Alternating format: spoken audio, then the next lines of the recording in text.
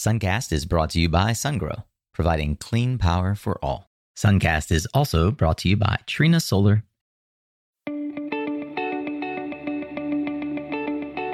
Hey there, Solar Warriors. I'm Nico Johnson, and this is Suncast.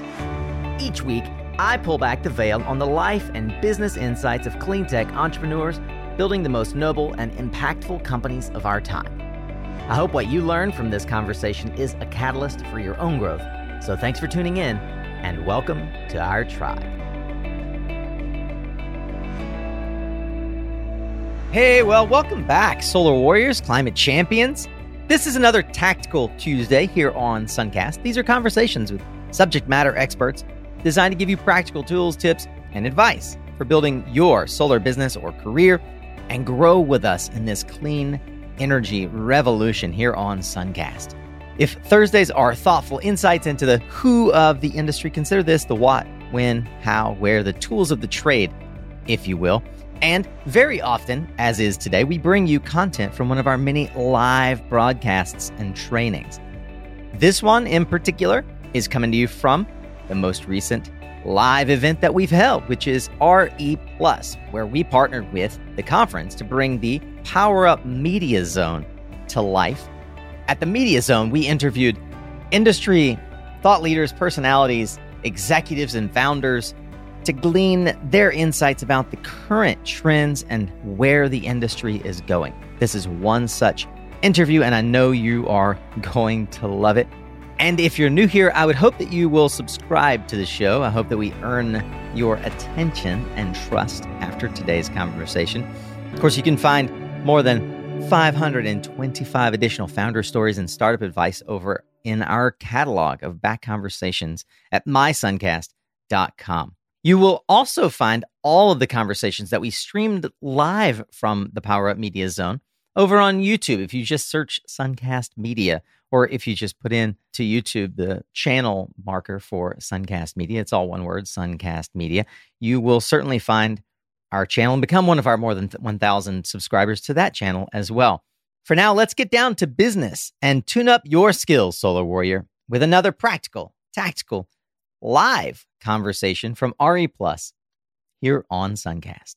The VP of Growth and Head of Commercial Business at Fluence, Mr. Kiran Karamaswamy. I have practiced that over and over, and I'm pleased to finally get a chance to meet you in person.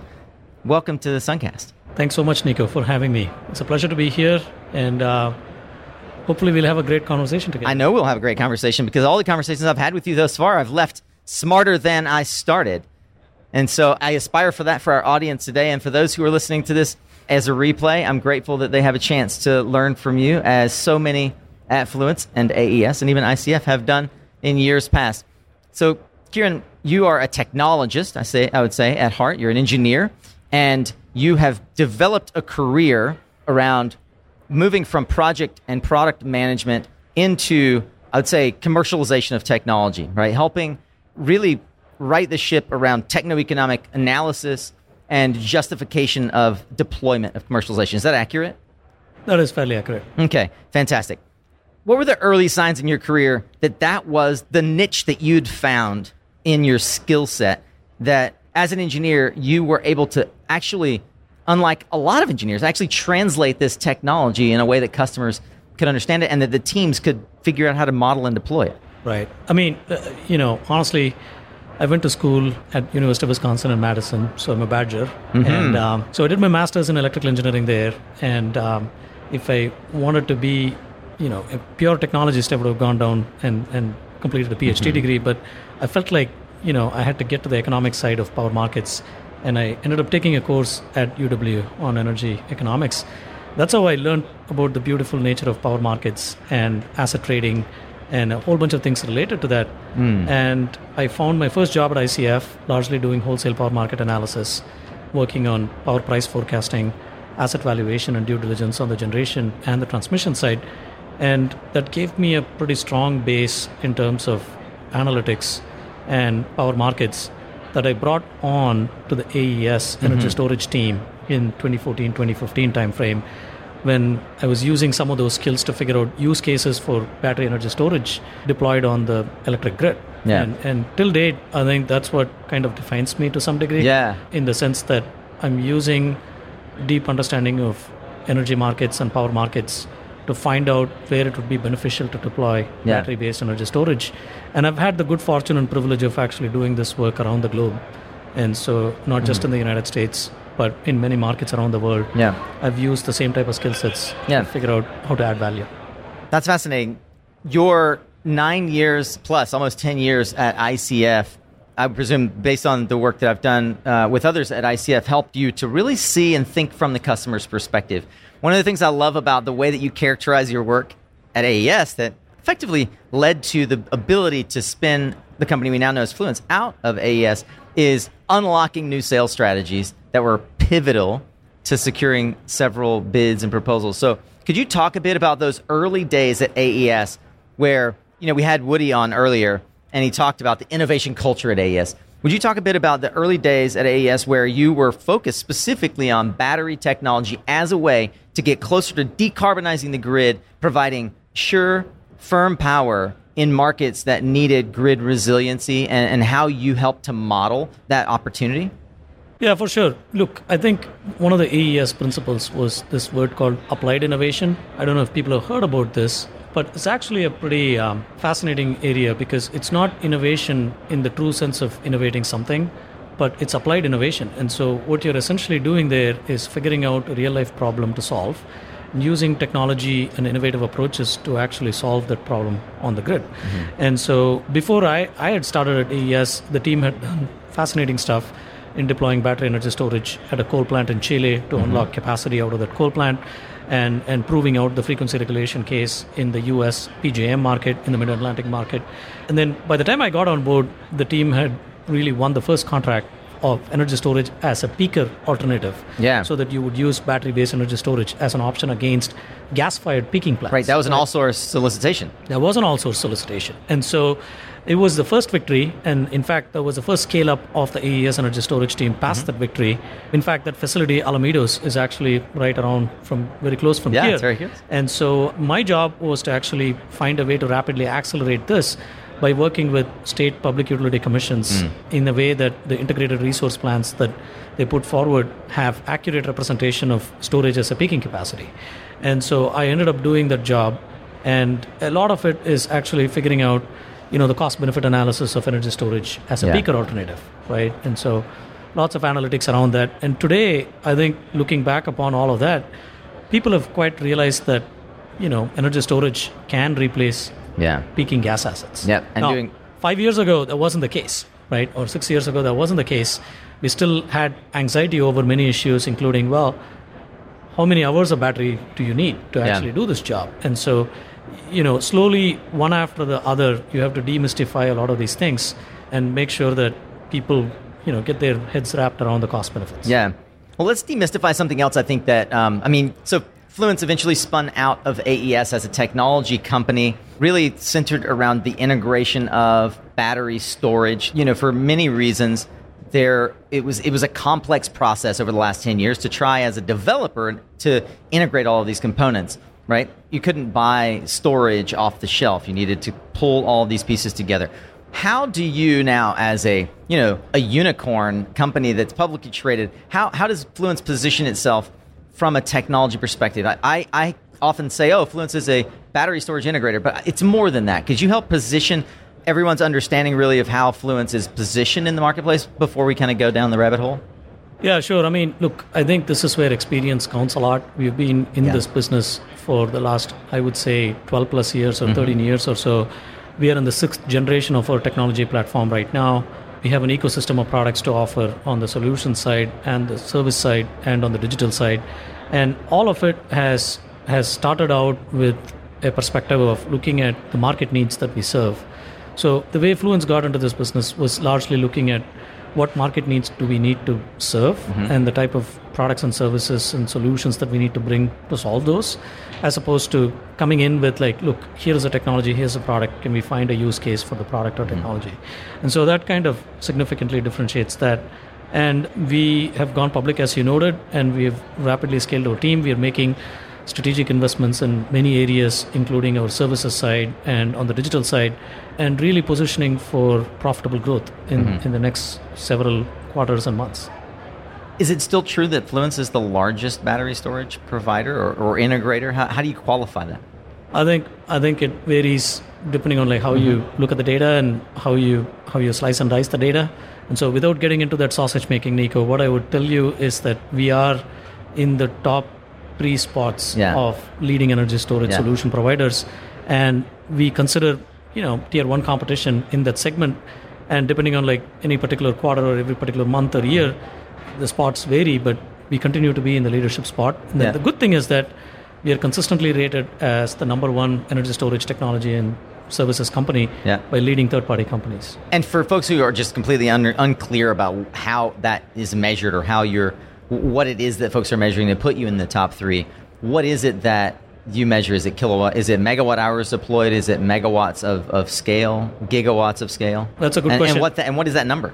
That is a good question. I think it's a combination of factors. So, for example, Navigant Research is one of the companies that actually puts out some of these reports. And I think what they do is it's not one-dimensional to look at just megawatt hours deployed or the amount of revenue that you make.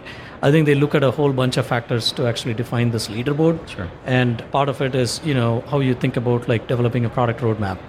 Part of it is looking at how well structured the team is in terms of making sure you're in a leadership position. So a whole bunch of factors get into that.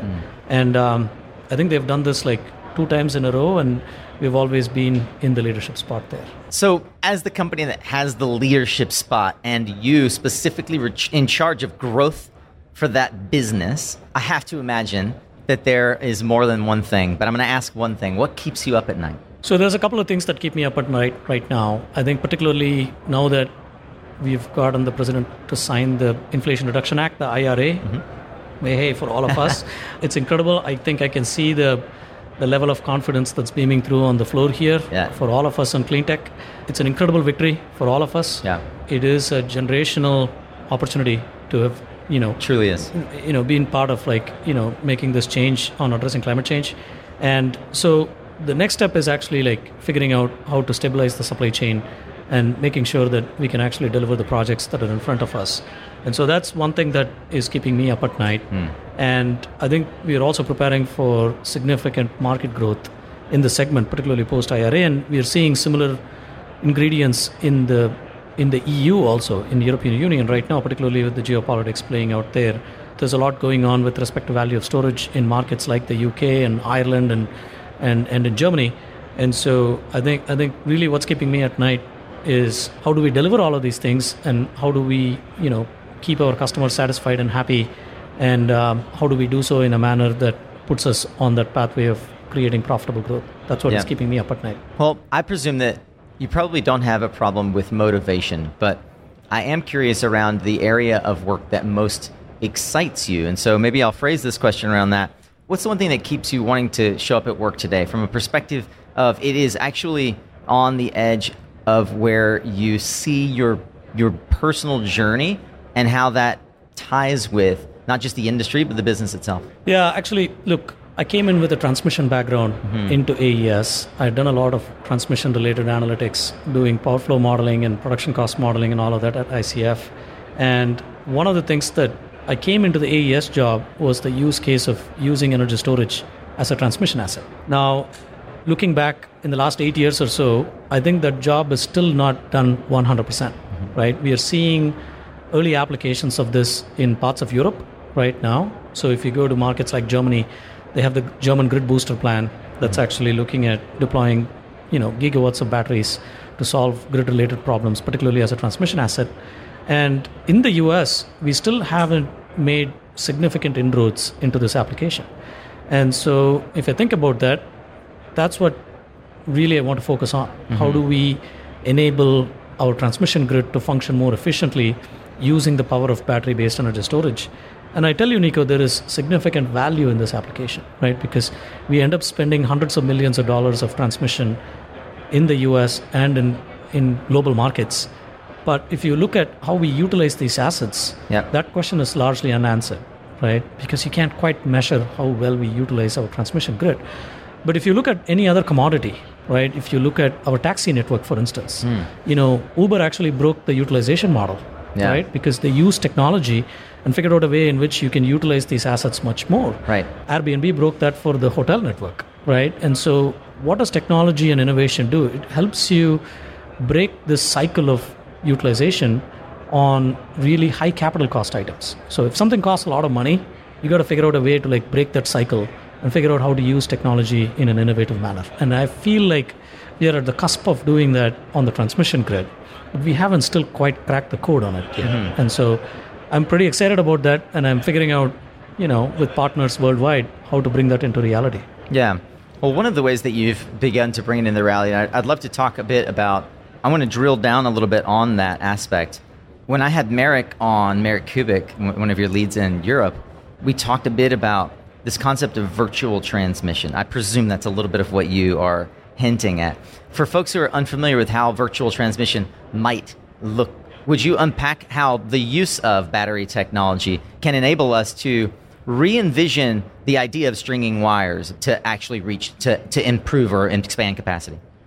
I could try to do that. It's going to get a little bit nerdy, so I apologize for the geek talk. Sorry. But, we'll just take 3 or 4 minutes on the nerd talk. Sure. So the nerd talk goes like this. In general, you can't control power flow on an AC transmission network. So if you think about an alternating current transmission network, you don't control how much power actually flows on each transmission line. Guess what? Power actually splits in the ratio of impedances, and so depending on like where you put generation in and where you take load out, and depending on the nature of the network itself, power actually splits in the way it wants to split. Mm-hmm. Think about like a water pipe network. Yep. It actually, the head of pressure that you have on a water pipe network is similar to the impedance on an electrical network. And so we have certain grid enhancing technologies that let you control the impedance of some of these transmission lines. But that's complicated stuff. But really, the use of energy storage in this application means that you're putting in injections at certain point in the grid, and you're taking out withdrawals at different part of the grid. And by doing so, you're actually creating a flow pattern that mimics transmission without actually building real transmission, right? And so what happens is that, if you have a node in the electric grid, let's say node A, and you're putting in like 100 megawatts at that position, and then you're taking out power 100 megawatts at node B, you are actually altering the flow of electrons through the transmission grid. And so that's why we call it virtual transmission, because you're enabling the movement of power without actually physically building transmission lines. What's fascinating about that as well is that it actually gets into the area of, a lot of folks here are focused on the deployment of solar plus storage as developers, right? Let's go build assets. We're going to sell them into these regional markets. We're going to sell them to solar assets, and we're going to sell power into the regional market. But what you're actually doing is something we talked about a little earlier, allowing with the Clean Power Research folks, is allowing utilities to create flexible resources, not without having to do all-call, without having to go out and source the technology from outside. I think that's really fascinating. Yeah, no, I think, look, it's particularly for transmission-owning utility companies, it's a remarkable instrument that they have in front of them to actually take advantage of. Now, there's a lot of regulatory constructs that you need to think through with respect to how you dispatch this type of an asset that's used on the transmission side. How do you control for this? How does it get paid? But all of those questions can be answered, quite frankly, right? Again, I go back to like the first principles of solving for a capital efficiency problem, right? Because think about it, Nico. Ultimately, broadly, even in the energy space, what we have in front of us is a capital allocation issue. What do I mean by that?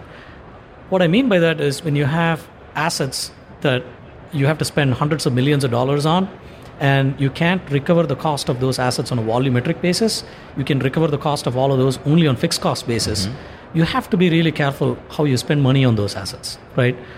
That's exactly what, your Airbnb beach house example goes to, right? You might want to buy this beach house that's beautiful, that you want to take your family for a couple of weeks in the summer for, but you got to think to yourself, well, is that investment actually worthwhile?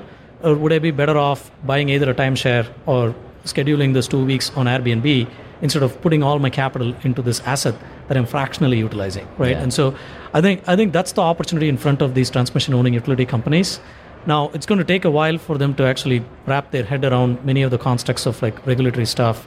How does it get paid for, dispatch and control, and all of those type of topics though.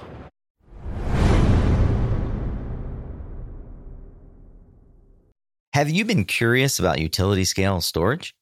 Sungrow's revolutionary liquid-cooled solution is revolutionizing the storage landscape. Its built-in DC to DC coupling, combined with other features like higher energy density and 3% slower battery degradation, make it a robust solution that companies nationwide are choosing. You can learn more about this innovative solution by Sungrow by visiting mysuncast.com/Sungrow. Hey family, one quick reminder here that if you haven't yet joined Resource Labs, you are missing out. It is our outstanding community. It's the evolution of Suncast, moving from presentations, you listening to us talk, to conversations, our community involved in conversations as varied as powering Australia, to green hydrogen, to crypto, and so many other things. Our newsroom is full of great insights. The main chat and even our RE Plus Where to Party At channel have been popping off. We've got more than 100 folks enjoying the community, and I would invite you in. You can do that at mysuncast.com/community. Come see how Resource Labs can help you grow your influence, impact, and income. See you inside.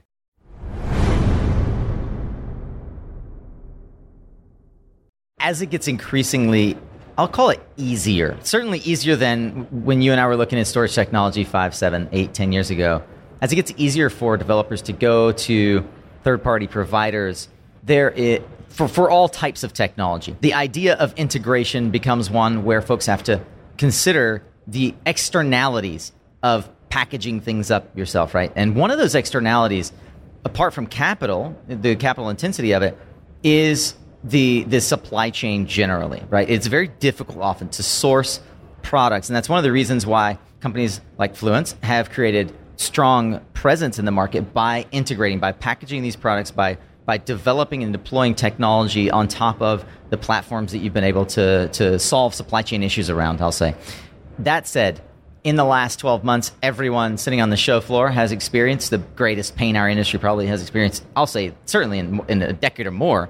How has Fluence addressed the supply constraints, and how do you see that improving, especially in the in sort of over the last 12 months and moving forward with what we know to be a strong pipeline and pull of product moving forward? I feel like that's one of the things that everyone has been talking about on the show floor is this concern about supply chain. Can you talk a bit about that? Sure. Yeah. No. I mean, look, it is a huge issue that we need to solve for. And delivery delays and increased pricing has hit every sector of the value chain, ranging from the EV auto companies to battery manufacturers and energy storage solution providers. One of the things that we are doing on that side is, just last month we announced this contract manufacturing facility that we are opening up in Utah. Yep. And so at a time when the storage industry is suffering from many of these supply chain challenges, our production hub in the U.S. will be particularly important in strengthening business continuity within the U.S. So you're bringing manufacturing to the U.S. Into the U.S., yeah. Right? And by opening up this facility with our contract manufacturing partner, I think Fluence is extremely well positioned to support our customers with rapid deployment of storage in North America broadly. And I would say, Nico, that supply chain diversification and manufacturing diversification has been part of our strategy for quite some time, right? I mean, we've set our goals pretty correctly on this topic. I think that the IRA actually moves us in that direction even more faster, certainly. Right? And I think we are seeing that there's greater interest in local manufacturing, given that there are incentives that are there, and having that regional fulfillment will also provide us the flexibility for our customers to reduce the impact of supply chain disruptions going forward, particularly as we saw with COVID. I would also say that in general, one of the things that we are moving towards is, particularly given the volatility on the supply chain and particularly certain raw materials that we are going through, lithium carbonate and lithium hydroxide in particular, is that we are moving to like an index-based approach on pricing. Nobody likes it. We don't like it either. But in fact, there is no other option but for that, because we are living through a cycle of very high degree of volatility in the market, that we have to do some short-term measures like implementing an index-based pricing approach in the short term until markets can figure out like the new normal of figuring out how to figure out the demand-supply balance for some of these commodities. You've mentioned a couple of times the boon that is the IRA, or the Inflation Reduction Act. You certainly have had a team instrumental in helping shape the vision for how the administration would look at the storage industry particularly. For those who are relatively unfamiliar, what does the IRA potentially do for, how does the energy storage industry stand to benefit from the Inflation Reduction Act? Good question. So for everybody watching, listening anywhere here on the floor or virtually anywhere, one of the key things that we wanted to get done within the construct of the Inflation Reduction Act was to get the 30% standalone storage investment tax credit through. And so that is the key enabler for the technology, right? So step back and think about it from the construct that we have today. What we have is the 30% investment tax credit applies only for solar plus storage facilities combined together. And even for those facilities, you have to have a cliff test, which means that you have to be able to prove that greater than 3/4 of the energy that come into the battery actually come from a renewable source, right? And so that was a paradigm that we had. In my view and in our view, that wasn't the right construct because energy storage provides value at every part of the grid, right? So it's not great to say that it adds value only when it's combined with renewable sources. It does offer value there, but it offers value on a standalone basis too. And so for the first time, going forward, Jan 1st of 2023 onwards, we're going to have a 30% investment tax credit that it will be applicable for standalone energy storage. That's a significant victory. And so some of the leading market analysts say that this is going to almost double the market size for battery-based energy storage by 2030, right? And so I think that's the acceleration that we seek. And you know, it's going to lead to like some interesting dynamics in the marketplace also, Nico, because what is going to happen is that for the first time again, we are going to find decoupling on the development cycle between renewables and energy storage, right? Yeah. So if you think about like solar development, there's a lot of land-related issues to solve for and permit-related issues to solve for. Now, storage doesn't require as much land, and so interconnection is the only cog in the wheel that you need to figure out how to crack.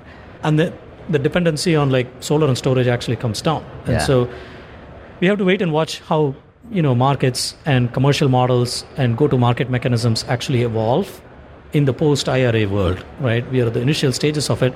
And by the way, the last point for people looking at this is that for the first time also we have direct pay for the tax credits. So if you're a municipality in the country, if you're a cooperative in the country, for the first time without tax equity partners, you can actually access this market. And that's a huge plus also. Yeah, it's very interesting to see the tail wagging the dog in this case because the storage industry has forever sort of followed the solar or the power generation sector, right? And it's definitely going to, it seems to me like it's going to take the lead in terms of the belle of the ball, as it were. I see a lot of developers that were sort of toying with storage, converting entire pipelines to storage for the singular reason that it's simply easier to get an interconnection on a storage asset and then try and do the concentric circles of figuring out how to expand your relevant parcels to add assets to it, right? I think so. I think you will also find more interesting business models to come though, right? Because if you have existing sites that have interconnection already, you know, existing brownfield sites where either an asset retirement happened or you have renewable assets that are going through repowering, you know, they present like interesting business opportunities for people, right? Sure. Because right now you can get the 30% ITC, and if you already have interconnection rights at a particular location and it happens to be zoned and permitted for power infrastructure, I think there is more merit to development. Also, by the way, one of the provisions of the IRA for people less familiar with it that I would say is also the definition of what is called as an energy community. And so people should look it up. Oh, that's a great point. Yeah, so there is a definition called energy community. And so if you happen to be developing these assets on an energy community, there is an extra 10% kicker that you can get on the ITC potentially. So the 30% is the base, and then you get an extra 10% if you're in an energy community. You get an extra 10% if you have domestic manufacturing. Think about it. That almost is like about 50% of the project cost. Yeah, we were running the numbers this morning, and you can get in edge cases where you match it perfectly, you can get up to 70%. That's incredible. Right? It's phenomenal. And these energy communities, you know, it's worth noting, they are places where traditional fossil-based energy has been a long-standing component of, you know, the coal communities, the natural gas communities, places where we do see we need to build a bridge between the aging technology that is going to be retired and it has been retired, and this new transition to clean energy. So we've talked a lot about the United States. You mentioned that a lot of your modeling has also been applicable for other markets in the world. Can you talk a bit about what you see in geopolitics around the world, and in particular how you see the rest of the world developing around storage? I mean, this winter is going to be pretty crazy in Europe. I mean, we all know this. The geopolitics are significant there. And so keeping up the reliability of the grid in Europe is of extreme importance. And the European Union is working on this plan called the Repower EU, which is going to have a lot of aspects of defining how we move forward with adopting renewable energy and broadly energy storage within the context of the EU. So we are closely following that front, Nico. And there's more action happening in other parts of the world too. Australia has some interesting provisions right now with respect to passing legislation to enable clean energy there. And so we are living in a very interesting world with the geopolitics driving uncertainty on fossil prices, largely oil and gas prices, and the ability for countries and regions to adopt renewable energy and energy storage and lead the world mostly in creating certainty and providing resiliency for electric supply, right? I think this is the part that, I firmly believe in, which is that, quite frankly, adoption of renewable energy is the most common sense approach right now. And it's a chance for you to increase reliability and resiliency by also lowering costs for consumers, right? Given the uncertainty that we see in the oil and gas market overall. So it's also it's the nearest term opportunity to provide resiliency for these markets where the cost to scale in any form that might have been traditional through transmission and building power plants is intense, and we're finally seeing that leapfrog capability the way that we saw in telecom, and it's powered by the flexibility that storage assets offer to provide resilient communities. Look at Puerto Rico right now. I think 50,000 solar customers online when the rest of the island is offline, right? And that's because there is reliable storage technology that has come to the table. You've been involved at Fluence and AES at bringing this sort of new technological innovation to market, and your job, in fact, is to commercialize new technology. So can you send us a little bit of a postcard from the future? Where do you see storage, energy storage particularly, transforming? What is the evolution of the technology that we can expect to see in the coming years?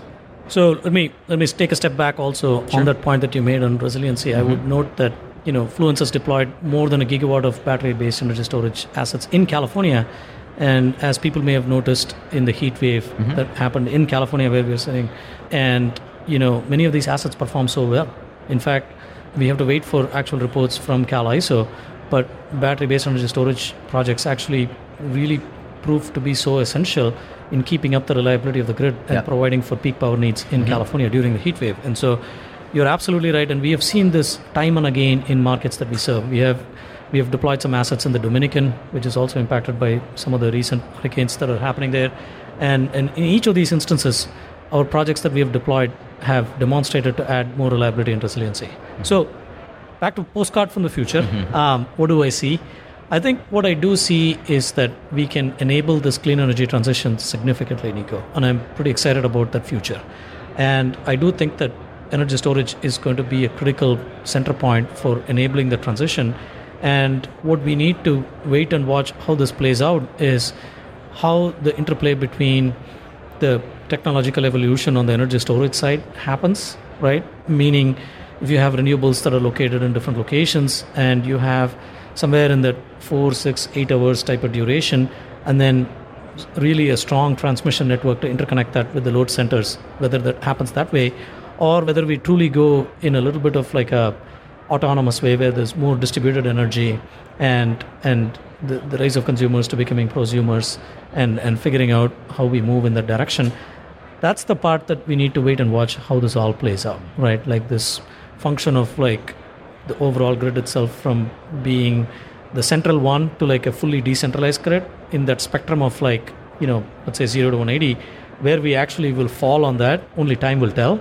But I think the part that is fairly certain based on what we are seeing right now is the adoption cycle is just going to accelerate significantly, right? And so whether it's at the residential level or the commercial and industrial level, I think the adoption cycle of renewable and storage is going to massively increase globally. Yeah, we are going to see a massive increase globally. There are kind of two things that I think about with the increase. It's that we now have assets that are post-COD, and that means we get a chance to think about performance and value.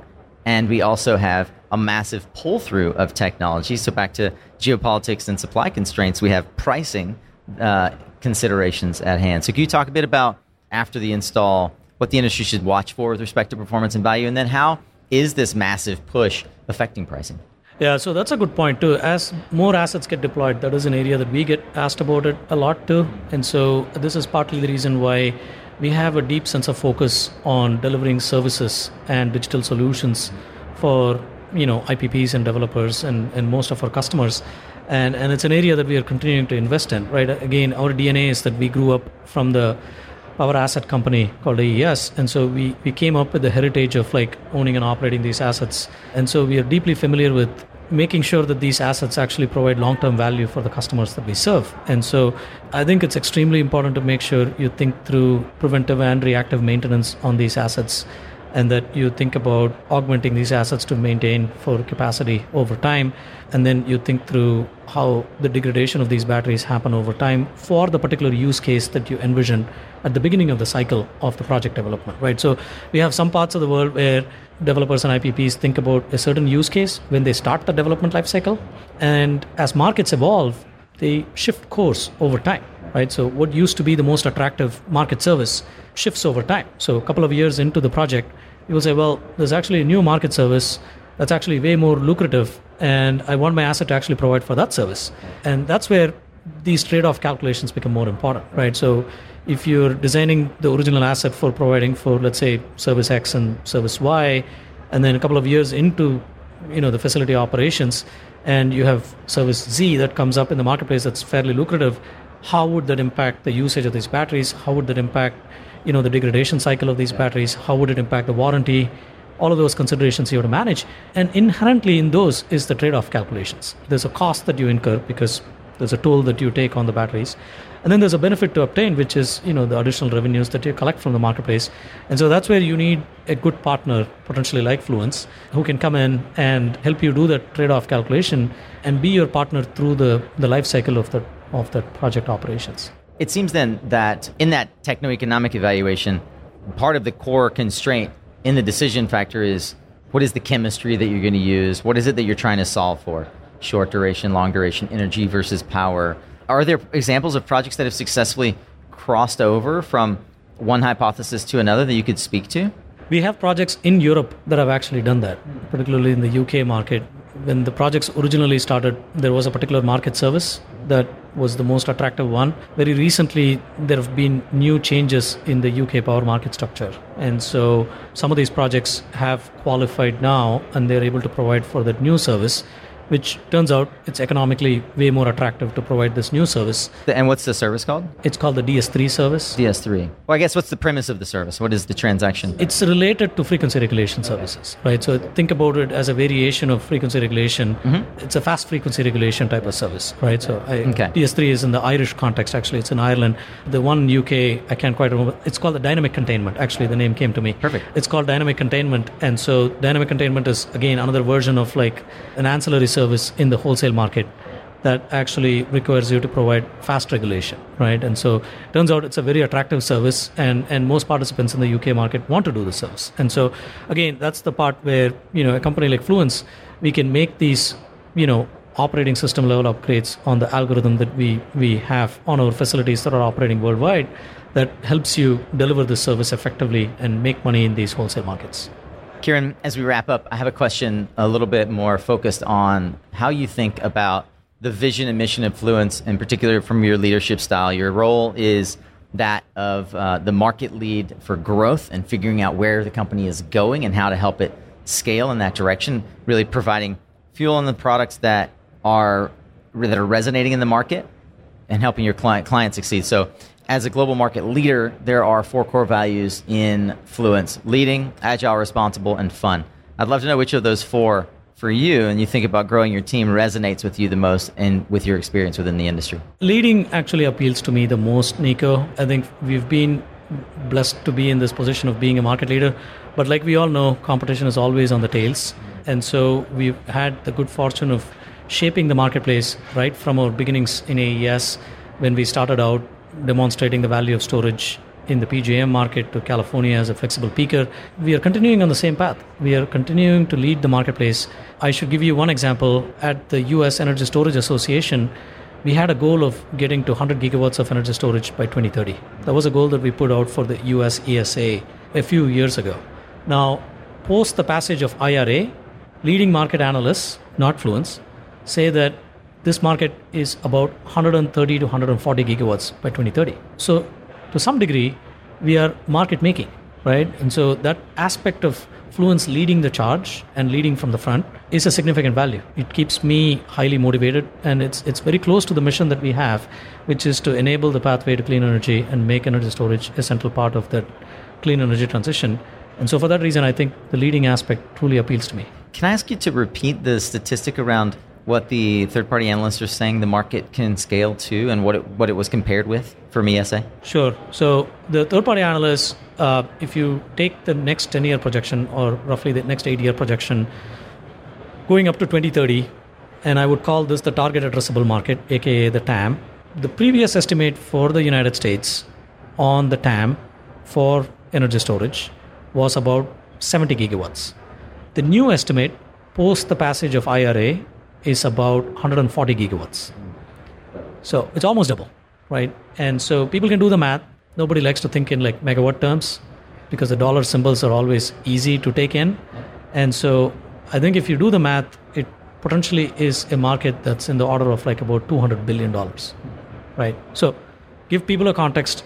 You know, if you're on the floor today, if you're excited about energy storage, if you're listening in on this, why does this matter? It matters because you're part of a $200 billion industry in the US. So let's feel proud about it. We have a lot of work ahead of it, but it's actually an incredible moment to feel proud. Couldn't have said it better myself. Kiran Ramaswamy is the Director of Growth for Fluence, and it has been a real pleasure to hear from your vision of the strategy of the marketplace and the growth of the marketplace, how we all can learn what's happening both here domestically and globally as solar and energy storage in particular, pulling solar along now, scales. Thank you, Kiran, for joining us. Thanks, Nico, for having me here. All right. Well, thank you so much for tuning in to today's live stream replay from RE Plus Power Up Media Zone. I want to thank once again the sponsors who helped make the Media Zone possible, in particular, Fluence, who is our presenting sponsor, and our wonderful supporting sponsors as well, who contributed to the show. Thanks again to RE Plus for trusting us with half of your booth on the show floor. And thanks to each and every one of you who not only showed up here for this replay, but who showed up live on the show floor to help create that audience atmosphere and give us that feedback right from the show floor. I'd love to know what you learned from this conversation. If you go to mysuncast.com and click on the episode notes page, you'll find a link to the show notes for this episode right in your podcast player in the description. We always link to it. And in that show notes page, you'll easily find links to all of our social media. Would you take a moment and go on to LinkedIn, find the post that we've made for this episode, and let us know what you thought about this one in particular. I know that the guests would love to hear your feedback, and I would love to know how we can make this a more enjoyable experience for you, or where exactly this landed and resonated for you. How does this episode help you push forward in your career, your business, your journey in this clean energy revolution? If you want to enjoy even more conversations like this, well, not only do we live stream the whole RE Plus event to our YouTube channel, which is also easily findable there in the show notes page, but we have more than 525 episodes, resources, highlights from all these discussions, along with social media links and each guest's book recommendations, their insights, and so much more over on our website at mysuncast.com. If you've been wondering how you could partner with Suncast, like one of our sponsors did for this live event, or like our many partners throughout the year have partnered on our mini episodes and our custom Tactical Tuesday episodes, or if you'd like to just inquire about potentially having me look at your business through the coaching lens or as an advisor and investor and help scale your clean energy business, well, you could find out how to do more of all of that by going over to mysuncast.com. We try to make it a little easier for you to find the path that meets your needs as you scale your personal and professional journey in the clean energy economy. Remember, you are what you listen to. Thanks again for showing up, Solar Warrior. It's half the battle.